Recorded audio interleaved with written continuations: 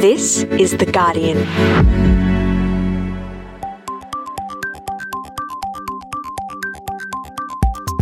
Hi, this is Guardian Australia Reads. I'm Jane Lee. Every week, we ask Guardian Australia's editors what their favourite articles are, and then we read them aloud for you. 23 years ago, dozens of West Papuans were tortured, murdered, and their bodies were thrown into the sea.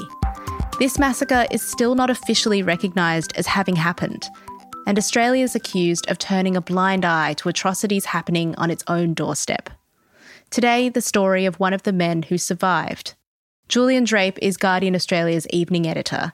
Julian, tell me why you chose this piece. This is the kind of reporting, I think, that makes Guardian Australia so crucial in the media landscape. These murders took place just over 20 years ago. There needs to be a thorough investigation and potential prosecutions, and Australia should be leading the call for that action, especially given our close military ties with Indonesia. It's important that Australian readers know what happened and hear the voices of survivors and campaigners. Let's hear it. This is Killed Like Animals. Documents reveal how Australia turned a blind eye to a West Papuan massacre by Christopher Norse.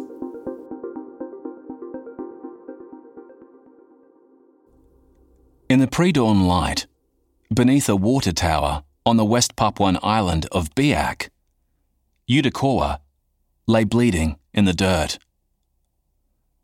4 days earlier, the young high school student, full of hope in post-Suharto Reformasi Indonesia, had joined hundreds of other independence activists to fly the Morning Star, the banned West Papuan flag, near Biak's harbour.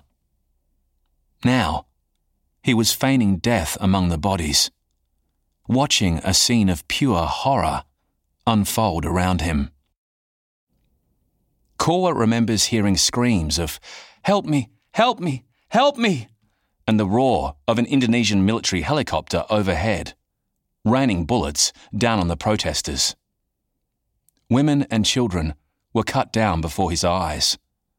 Some were singing hymns as the troops opened fire. Bullets tore through the neck and stomach of 2 of his friends. He says, "They were killing like they killed animals. They don't think these are human beings. They're thinking these are animals." Kowa's skull was cracked from the butt of an Indonesian soldier's rifle, and his stomach was bleeding heavily from a machete wound. One thing sustained him. He had to live so that someone could tell the world what had happened on Biak on the 6th of July, 1998. I thought, in the 23 years since, not one person has been charged with the killings. The massacre is not recognised officially, and no government or international inquiry has reported on it. The Indonesian government has either denied or downplayed the deaths. When bodies began washing up on Biak's beaches, many mutilated horrifically, the Indonesian military blamed a tsunami in Papua New Guinea, more than 1,000 kilometres away. Australia has only ever offered a muted response, expressing concern to the Indonesian government but not condemning the massacre. The true extent of the Howard government's knowledge of the massacre has, until now, largely remained unknown. But a newly released, unredacted intelligence report handed to Guardian Australia reveals an Australian intelligence officer provided the government with compelling evidence just 11 days after the killings that Indonesia almost certainly used excessive force against pro-independence demonstrators. The same officer was also handed photographic evidence by West Papuans on Biak at great risk to their safety. The photos were distributed to his superiors within defence, but never saw the light of day. New evidence suggests they have since been destroyed by the Defence Department, despite consistent calls for a proper investigation into the atrocity. The revelations have shocked survivors. Kowa said, "From the document, I can see that Australia is still waiting. They're still staying quiet and lost their mouth and pretending like they didn't know what was going on. But this is not secret anymore. 5 days after the massacre, Dan Whedon, an Australian military attaché and intelligence officer connected to the Jakarta embassy, boarded a plane to Biak, the newly released document shows. Officially, he was only on the island due to a forced stopover with a commercial flight to the city of Jayapura. Unofficially, he was there to investigate the events of the 6th of July. His presence on the island quickly aroused suspicion. Plainclothes officers started tailing Whedon the day after he arrived, interrogating staff at his hotel about the Australians' activities. Others seen talking to Whedon were quickly questioned about their conversations. Whedon visited the scene of the massacre, but reported that the site of the incident had been cleaned up and the people so intimidated that any investigation would be difficult. He took photos of 50 bullet holes that riddled the Biak water tower and met with 2 Australian aid volunteers working on the island who had collected information from witnesses and compiled their own report. The volunteers' report said, "The people were surrounded and tried to run. If they ran, they were shot. If they stayed still, they were shot. The shots were mainly in the legs of the people present. Our friend described open bullet wounds, lots of blood, and dead bodies." Whedon was also handed a roll of film said to contain photographic evidence of the injuries received by separatists at the hands of ABRI, the Indonesian military. Despite warnings that such a meeting was dangerous, the source of the photographs later talked face-to-face with Whedon, pleading for help. The intelligence report reads, "He wept while stating that life in Irian Jaya was very difficult and dangerous, and that it was hoped that Whedon would be able to do something to help." Whedon eventually spoke to a local military officer, who downplayed the violence, saying no one was killed and only 4 people were badly wounded. The officer spoke of the time he spent being taught by the Australian Defence Force in Australia. He also stated that the flag-raising action was not a reformation demonstration, but was an attack upon the government, Mark Carr, and the country, Whedon reported. He likened the action to that of Iraq invading Kuwait and justified his response as being comparable to the US-led effort to expel Iraq from Kuwait. It was obvious that he saw the separatist demonstration as being an act just short of war. Whedon's final intelligence report on his Biak trip landed on the 17th of July, 1998. It concluded that it was highly likely that the military acted in a very heavy-handed manner during and after their assault on demonstrators. The timings of shots heard by the Australian volunteers indicate that shots were fired for a much longer period than would probably have been necessary to simply shock and pacify the demonstrators, indicating that some extrajudicial punishment with live and/or rubber bullets may have been exacted. The report could easily have remained secret. Previous attempts to secure it through freedom of information laws, including by the Australian West Papua Association, have been blocked by the Australian government. But last year, Anthony Craig, a campaigner for justice in West Papua, sought a copy from the National Archives of Australia. The archives initially sought exemptions to redact significant parts of the report, but last month, facing action in the Administrative Appeals Tribunal, it gave Craig and his lawyers, Xenophon Davis, access to the document in its entirety. During the proceedings, it emerged the photos handed to Whedon appear to have been destroyed by Defence in 2014, under a policy governing the handling of intelligence material. Xenophon Davis' partner, Mark Davis, described the destruction of the photos, which could be evidence of crimes against humanity, as disturbing and sickening. He said, "The photos were not created by Australian intelligence. They were entrusted to them by the families of the injured and the dead, who trusted that Australia would act upon those photos, or at least safeguard the evidence. In response, the Defence Department said only that its retention, archival, and disposal of official records is governed by archives law, and that records are subject to routine review and destruction. The Department of Foreign Affairs and Trade has always maintained it raised concerns directly with Indonesia immediately after it became aware of reports of violence on the island. This included high-level representations by then Foreign Minister Downer during his visit to Jakarta on the 8th to 10th of July 1998, with then Indonesian Foreign Minister Mr. Alatas, and then Commander of the Indonesian Armed Forces, General Wiranto, a spokesperson told The Guardian in 2013.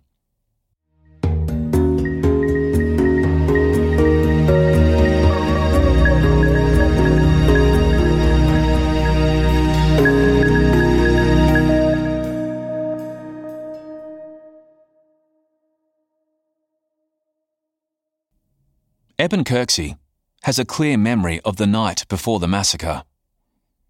The young American, an undergraduate anthropology student on exchange, was in his hotel room near Biak's airport. He watched a troop transport glide in from the sky. Soon, there were Indonesian soldiers everywhere. Kirksey remembers seeing them eating at the canteen across the road. He says there was a real sense that something was about to happen. All week, there had been an air of optimism about the protest under the water tower. The dictator Suharto was out, and Indonesia was in its early reform era, promising movement towards democracy and liberalism. The protesters' civil disobedience had triggered meetings with civilian, church, and military authorities. Kirksey says, there was this sense that they were achieving what they had hoped for, with this tactic that we've now seen in the Arab Spring and Occupy Wall Street. Black Lives Matter. In the early hours of the 6th of July, the hope was gone. Kirksey could hear gunshots ringing out from his hotel room. Across the harbour, Navy ships loomed ominously. Sketchy reports started filtering through that protesters had been shot. The next day, needing a phone to organise a ferry, Kirksey walked to the harbour, still oblivious to the scale and severity of what had happened. He said, one of the telephones in town was right where the occupation had happened and where the massacre had happened. I wandered through there as they were starting to clean up the site. Kirksey remembers seeing the same bullet holes described in the Whedon report. I was there. I saw those bullet holes. Rumours also took hold that bodies had been taken to the Indonesian ships and thrown overboard. It wasn't until the 27th of July, well after Whedon left the island, that the bodies started to wash ashore. Many were mutilated or showed signs of torture. Kirksey says 33 bodies of men, women and children were found on the beaches of East and North Biak, and the government tried to claim these were bodies from a tsunami that took place in Papua New Guinea, another country. I talked to one woman who was on the boat. She jumped and swam back to shore. Before she jumped, she told me those bodies of women, men and children, she saw them on the boat, and these were people she knew. Women were getting raped, these bodies. Some of them were beheaded when they washed up on the shore. Really, the most horrific things that we can imagine that humans might do to each other. This was happening that day. The experience on Biak changed Kirksey's life irrevocably. He began investigating.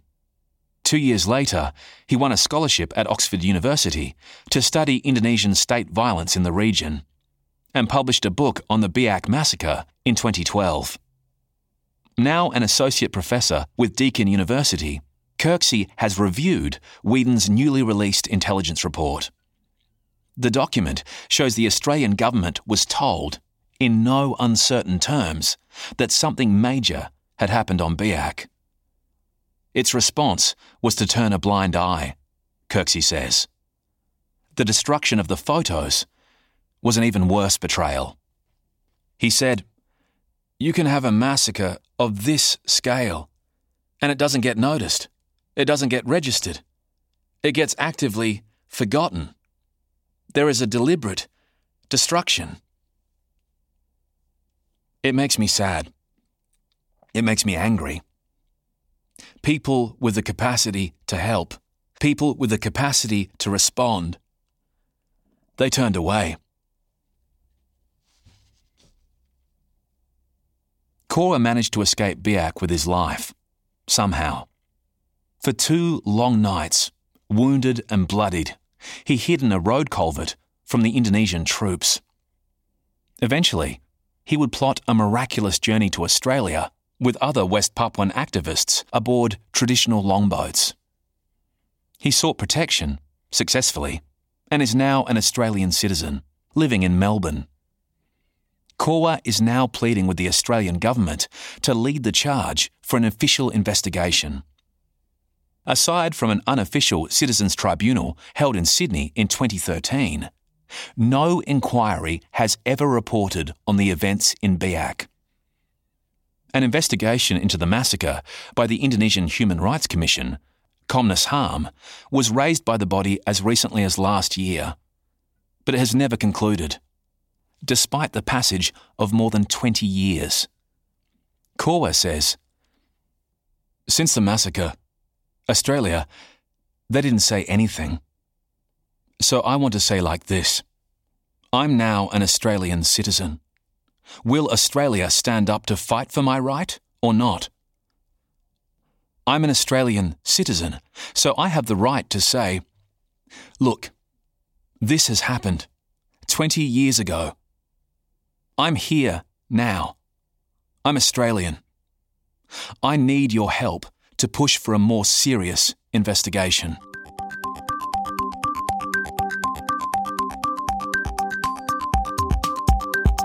That was Killed Like Animals. Documents reveal how Australia turned a blind eye to a West Papuan massacre by Christopher Norse. The reader was Dorji Swallow. To read the article, go to Guardian Australia's website. This episode was produced by Rafka Tuma, Alison Chan, Camilla Hannon and Daniel Simo. I'm Jane Lee. See you next time.